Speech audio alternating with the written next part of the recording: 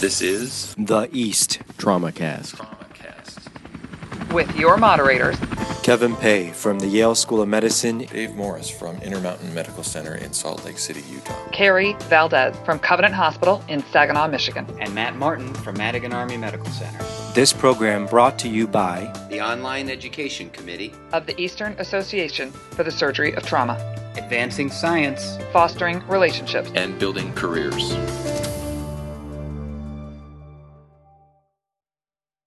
All right, well, welcome to another episode of the East TraumaCast. This is one of our East Literature Review series, although we are a little bit delayed from the review, which actually came out in April of 2017. We are going to be discussing the topic of vascular arterial shunts in damage control, and specifically the paper Temporary Arterial Shunts in Damage Control, Experience and Outcomes, which was reviewed in the East Literature Review. So joining us to discuss this today, first, Tarek, do you want to introduce yourself first? Sure. This is Tarek Kerbek. I'm a trauma surgeon at Brown University in Providence, Rhode Island. Been practiced for a couple of years, and I had the pleasure to review this paper and write a short commentary on the findings. And I'm happy to discuss it today with the authors. Okay, great. And the authors we have first author Sarah Matthew, who is I think a fellow at the time that wrote this, but just recently graduated. Sarah, do you want to go ahead and introduce yourself? Yeah. So my name's Sarah Matthew, and I'm a recent Penn Fellow grad. I'm going to be starting up at Reading Hospital in Pennsylvania this fall. Excellent. And joining us is the senior author on the paper as well, Dr. Mark Seaman. Yeah, so after finishing my fellowship here in 2007, I came back a few years ago. I'm now an associate professor of surgery here at Penn. And I was fortunate enough to work with Sarah on this paper, and happy to discuss it today. All right, fantastic. For those who want to find the actual paper, it was published, I believe, volume 82 of the Journal of Trauma and Acute Care Surgery. Let's see, what month was that? I'm blanking on which month that actually was. Anybody remember? It was the third issue, so it should be March. Third issue, March of 2017. So, okay, yeah. Thanks. Well, let's jump right in. Why don't we start? Tarek, why don't you go ahead and summarize the paper and then maybe talk a little bit about why you chose it for the East Literature Review. Sure. So this paper is a retrospective study. Was done at a Level 1 Trauma Center, University of Pennsylvania, a very busy center with penetrating trauma. The authors wanted to evaluate or look at the vascular shunt experience in the last 8 years leading up to the study analysis. And specifically, they wanted to look at complication rates and relationship between complication rates and dwell time of the shunts. Basically, the benefit of the temporary vascular shunts, temporary arterial shunts in trauma and damage control specifically has been established, especially in the military. However, there were not many papers in human studies that looked at the time of dwell time in vascular shunts and whether that affects outcome. There are a couple of studies in the military that basically try to maintain or keep the time less than 6 hours as much as they can until they transfer to a definitive care. But in civilian trauma, and especially in damage control, sometimes it is difficult to go back to the operating room in a shorter period, and you're obligated to keep the shunt in for about 12 hours or a day. So the authors wanted to evaluate whether that has any association with increased complication rates. So they looked at their experience and found 42 patients who had temporary vascular shunts. Eventually analyzed 35 because they excluded 7 patients who died before definitive care or definitive vascular repair, and those who died before definitive vascular repair died due to other severe injuries. And they found, in summary, 5 incidents of complications.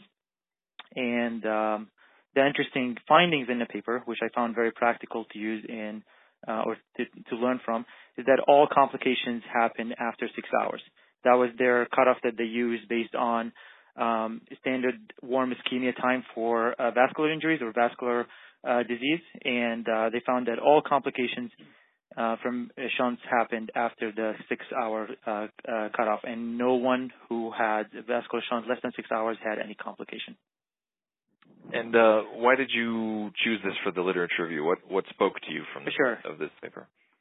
We have learned the benefit of damage control in trauma, and most of the time, practically, when we get somebody in the operating room and we decide to proceed with damage control, patient will go back to the operating room generally the next day, and the next day. It depends on when you start the surgery. It could be at least 6 hours. So it was interesting that I actually found that there is more complication rates beyond 6 hours, which could affect the decision when you're operating late at night or early morning hours to give priority for that specific patient to go back to the operating room in less than 6 hours if the physiology allows. So I found that this information, which was not present in the literature before, is important to use practically on day-to-day dealing with traumas and vascular trauma. Okay, great. Sarah, I have a question for you. How did you choose 6 hours when you were researching this topic? What was it about 6 hours that made you choose that as the cutoff? Well, I mean, historically, there was the 6-hour cutoff for vascular ischemia time. But also sort of practically, initially going into this study, we actually wanted to be very precise with our dwell times and know to the minute how long these shunts were in. But unfortunately, the way that it's documented or lack thereof, you're left with more hour type increments. You don't have exact shunt times in the same way you would have, say, clamp times with aortic clamping. So it was sort of both historical and then practical necessity. But going forward, I think we would like to have more precise dwell times. Yeah. So, Mark, I have a question for you. Practically speaking, 6 hours is kind of maybe tough to achieve in terms of return to the OR. I mean, how often do you think patients are able to be sort of stabilized enough to plan to go back to the OR in these damage control situations? Yeah, great question. The intent was never to say so much as all patients should go back within 6 hours or else, and more so to say that bring patients back for definitive repair as quickly as you can. So really, we were trying to avoid the unnecessary delays, the shunt placed that night for repair sometime the next day, those kind of things. So I think resuscitate the patient as needed, warm the patient up, and once they're ready to go, by all means, bring them back for formal repair. So a lot of times, when we look at our data, a lot of times the patients with torso injuries, abdominal chest injuries, were more of the damage control type patients that needed more resuscitation, which kind of makes clinical sense as well. So it kind of has to be the whole gestalt, looking at the entire patient, whether they're ready to go back or not. Okay, and that makes sense. I mean, 6 hours is maybe the way to interpret this is that recognize that although 6 hours may not be the clinically right time to go back to the OR, but the risk of complications does go up. And presumably, I guess, is the longer the shunt is in place, the cumulative risk goes up as well. Agreed. One other question I had, Sarah. Even though University of Pennsylvania has very busy penetrating trauma, it seemed like this was still a relatively infrequent procedure performed. Could you comment on frequency and maybe the general applicability outside of an urban, more penetrating-based kind of trauma center?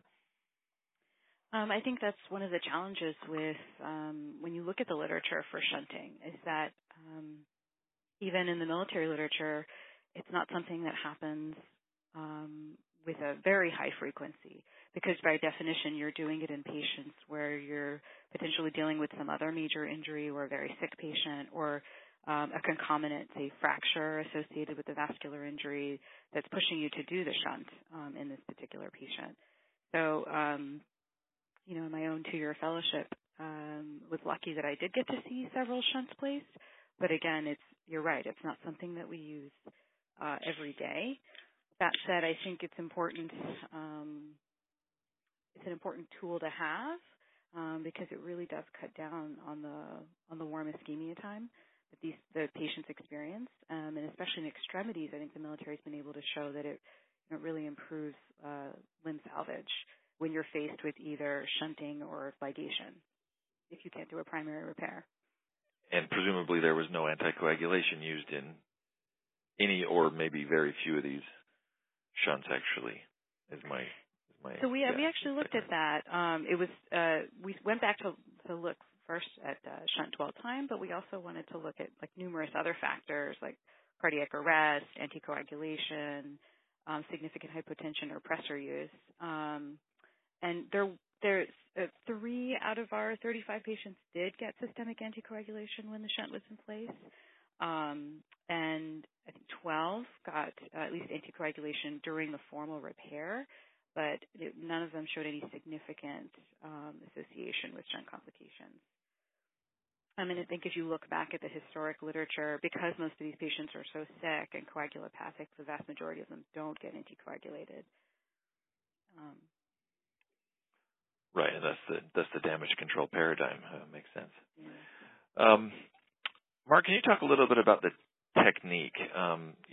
There may be people listening who've never actually had a clinical occasion to use one, and maybe we should talk a little bit about how it's done, the materials, the different types of shunts, maybe some pros and cons, and maybe if you wouldn't mind just talking a little bit about that. Yeah, there's several different types of shunts available.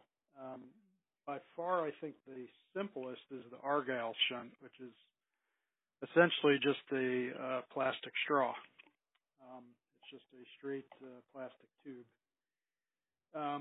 The Javid shunt is similar, but it also has tapered ends, which can facilitate insertion. The Sunt shunt is a little different. It's longer. It's a little more malleable, and it's also reinforced with a steel spring within the walls. It also has kind of mushroom-tipped ends, which secures the Sunt shunt in place a little better. Many times, especially in torso injuries, the sizes of these commercially available shunts aren't appropriate, and there's a large vessel to shunt mismatch, so we'll end up using chest tubes or things like that are cut down to size, ending up pretty similar to an Argyle shunt. Argyle shunts commercially are just 8 to 14 French. So we will have pediatric chest tubes available on our trauma cart also, in case you need, say, a 20 French caliber instead. So those are the different types of shunts. Far and away, our largest experience was with Argyle shunts.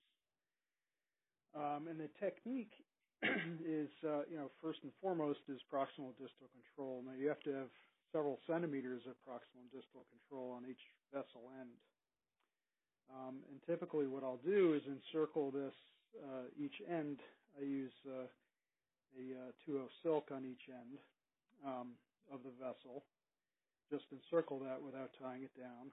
And then after the shunt is irrigated with saline to prevent air embolus,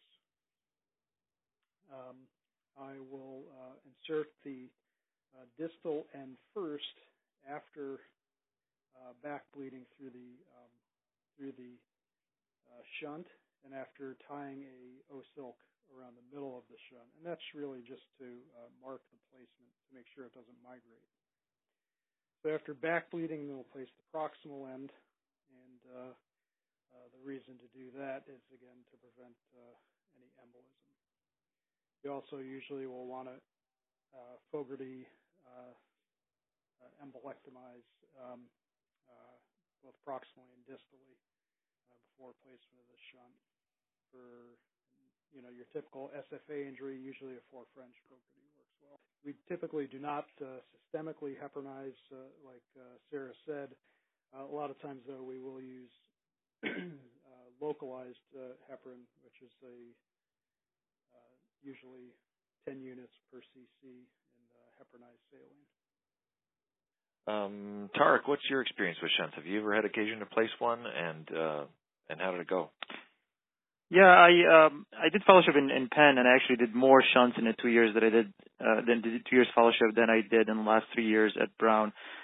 We are not a busy penetrating trauma. We have a fair amount of stabbing, but not much shootings, and most of our traumas are blunt trauma, and with a few incidents of vascular injuries associated with fractures.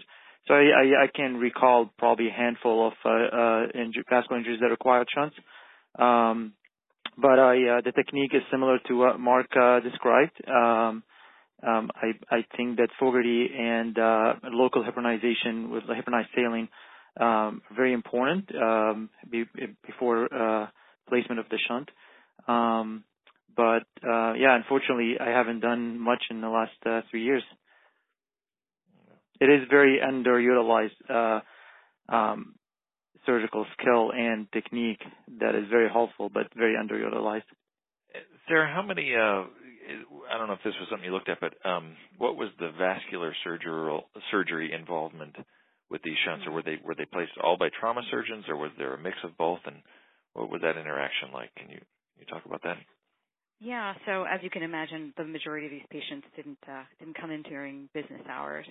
So all the shunts were placed by our trauma surgeons. They come in during my block time. Yeah. Yeah, our block time, the trauma block time. So the shunts were all placed by trauma surgeons, and then depending on surgeon preference, the subsequent definitive repair was done either by the trauma surgeon or by in concert with our vascular colleagues, if consulted. But it was a matter of trauma surgeon preference whether or not vascular was involved for the repair. I have found that I found that when you consult vascular surgery early in the case, if they are available, for some reason they don't feel as excited about damage control, using shunts for damage control, and they prefer to come in and start repairing the artery. And it takes more effort to convince them to just proceed with a shunt now and stabilize the patient. And I've always wondered if that is a reason why there is an underutilization of the shunt placement in civilian big trauma centers where the vascular surgeons are readily available, and that they are not as interested as trauma surgeons. I'm not sure what everybody else has, the original experience on that thing. I think that's a good point, but I also think that that's where it becomes our job to see the forest for the trees. Right. You're right, and the vascular surgeon can be looking at that SFA injury, but it's our job to know that the patient's also acidotic and cold and needs to get out of the OR. I think that's very true, and it's also something you learn over time is the art of when to consult and when kind of not to. And certainly, I think that's right on, Tarek. If you're consulting a vascular surgeon in the middle of the night, they're not going to want to come in and place a shunt and then come back in several hours to repair it. So, I think exactly. Every trauma surgeon should be able to get proximal distal control and place a shunt, and then if need be, or if that's your prerogative, to call a vascular surgeon later for the formal repair. Okay. Another question I had about the paper in particular was if one of your outcomes of interest was distal ischemia or thrombosis or things like that, how did you distinguish whether that was a consequence of the shunt or the primary injury? In other words, what is the attributable complication risk to the shunt, and can that be separated out from the injury? And I would say that a similar thing has plagued like tourniquet research. How do you determine what is tourniquet morbidity and how much is morbidity of just the initial injury? And maybe Sarah, do you want to comment on that aspect of it? I think it's a really good question. It's also a challenging one. I don't know that with our small sample size that you could necessarily definitively tease that out. I do think it's interesting, some of the basic science literature that's referred to in the article where they had porcine models and they looked at endothelial damage after various shunt times. And they were able to show that the longer a shunt was in, that there was more endothelial injury. So I think that shunts aren't benign, but they're also being used in a life-saving situation. So it's sort of risk-benefit. I think at the end of the day, our sample size is maybe a little too small to tease that out. And it's a question that our future multi-center kind of perspective studies can look at. So along those lines, are there any multi-center trials in the works? Is that something that is being done? Good segue. There is actually. Mark and another fellow here at Penn are now in the process of enrolling patients in a multi-center trial prospectively looking at shunt placement in patients. And really the intention is, twofold. One, to get that exact data that simply isn't there with retrospective studies. Right? You're relying on documentation years later and things like that, but also to get an adequate sample size because, it's a rare event, just like we said. So to do that, we have, I believe, 16 centers now, hopefully enrolling patients. So better answers to come. Yeah, I admit that was not an innocent question on my part. I sort of put that one on a tee for you guys. So I knew that trial was going on. So I wanted you to be sure to plug that to see if there was any. Yeah. Hopefully, if there's anyone listening that feels like they can contribute to the study, Mark, should they just contact you through the East online or multi-center trials webpage? Absolutely. Sarah, maybe could you answer this? How many of the definitive repairs in this series were vein? How many were prosthetic? And did that seem to affect the complication rate? The vast majority of the repairs were done with vein. It was 76% were vein, 21% were PTFE. And, I think there was one primary repair. As far as the actual complications, I don't have the numbers right in front of me but I don't think there was any significance as far as correlation between PTFE and complications after shunt or subsequent limb salvage. I only ask because it seems like that's a very hotly debated topic, and people have, almost a religious zeal about their preferred method. Now, I may be opening myself up to hate mail by saying that, but I have a question on that to Mark and to you, David. Would the dwell time affect what you choose, vein or versus PTFE, considering that the wounds are going to be open and likely more contaminated the longer you leave it open? Well, in my opinion, and David, please answer yours, but in my opinion, every one of these wounds is contaminated. Now, I don't. Dr. Feliciano talks about using PTFE and things like that with concomitant bowel injuries, transpelvic gunshot wounds, iliac injuries, without ill effects. So I don't think, hours of dwell time really is a contraindication or even really a consideration. I think I'd agree with that, and again, take it with a grain of salt because I don't claim to be a vascular expert by any stretch. But to me, one of the potential benefits of shunting is that you get out of this acute period where you're in damage control mode, and then when it is appropriate time to come back, maybe then is the time where you have the time to harvest a vein and prepare it appropriately and all that kind of stuff. So my thought is that maybe they're different patient populations. Maybe in the patient who gets a PTFE, it's because it's quick, it's off the shelf, you can put it in right away. But in a shunt patient, by definition, you're going to have a delay, and you're going to come back in a more stable time where you could do a vein repair. So that's my thought on it. Is that maybe it's not the exact same patient population, and so maybe it's not a fair question for this group. And we know that in the military, there are some patients, particularly those IED patients, who they just didn't have vein to use because of 3 or even 4 extremities were involved. So. Maybe the other question I have is that there may be people listening who maybe haven't had an opportunity to be trained how to do this, or maybe didn't learn it when they were during training. What sort of resources are available to do this kind of vascular damage control, to learn how to do it, I should say? And what would you recommend? Mark, do you want to start with that?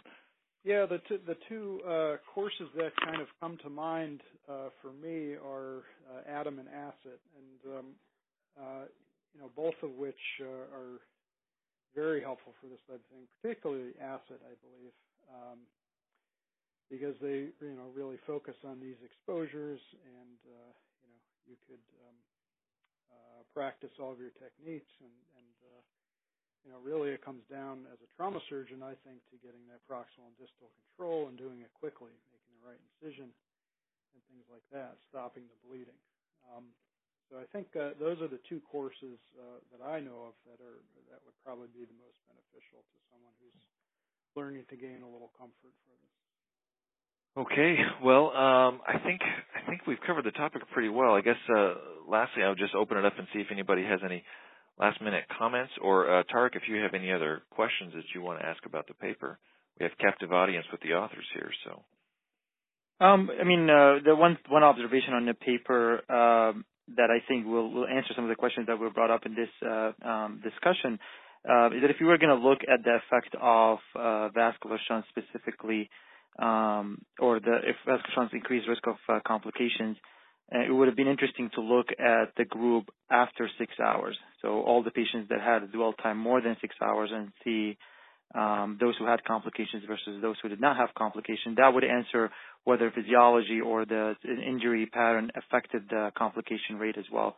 And I think that if that is taken into consideration in a prospective trial analysis, it will provide more important answers to some of these questions. Basically, a stratified analysis to different subgroups in the cohort. I think that's a great comment, Tarek, and one that with more than 5 complications, hopefully we'll be able to answer a little better. Right. I think my takeaway from this whole experience has been that this is really just a very young body of literature. As recently as 2010, we're still publishing retrospective reviews of our military experience or our civilian experience, and this is another one of those. So I think the answers are still out there to be found, and going forward, hopefully our upcoming trials can answer some of those. Yeah, I'd agree with that, and kudos, Mark, to getting a multi-center trial up and going, because that's really, with these low incidence kind of issues, that's really the only way that we're going to get closer to the truth out there. So thank you for doing the legwork and all the time and effort that it goes into doing that kind of a study. It is an effort, let me tell you, but hopefully it'll be worth it in the end. We will, in conjunction with this TraumaCast, we will post a link to the multi-center trials page for people to click on. So hopefully that will drum up some interest and send people your way. Great. Much appreciated. Any just real briefly, any specific type of trauma center you want to look for? You take all comers, or what kind of? No, we really we want a good mix of trauma centers. So I think naturally the centers that will be interested will be the urban centers that see penetrating patients, but to make the study applicable to all, the better variation that we have in trauma center and patient type, the better ultimately for our study. So even if your center places 2 shunts a year or whatever, that is still good information and good data to us. All right. Well, thank you all for joining us for the conversation here. I think this is an interesting topic that I guess fortunately most of us don't deal with very often. I guess that's a good thing for the population in general, but unfortunately means that the overall experience is going to be spread pretty thin. So thank you for sharing your guys' experience with this and with the paper. Thank you for inviting us. Thank you. Yeah, thank you very much. And Tarek, thanks for doing the review for EAST. I know that the EAST literature reviews for me are one of the things that I look forward to. and only because it enables my laziness of not having to stay as abreast of the literature. So thank you very much for doing that. Yeah, of course. Thanks for having us. And that wraps up another edition of TraumaCast, brought to you by the East Online Education section of the Eastern Association for the Surgery of Trauma. You can check out all the great educational and career development resources available on the East website at www.east.org. And make sure you subscribe to the TraumaCast series so you don't miss any of our exciting upcoming programs and interviews. So if you're searching for cutting-edge science and research, professional education, networking and building relationships, and career development, remember that all you need to do is look to the East.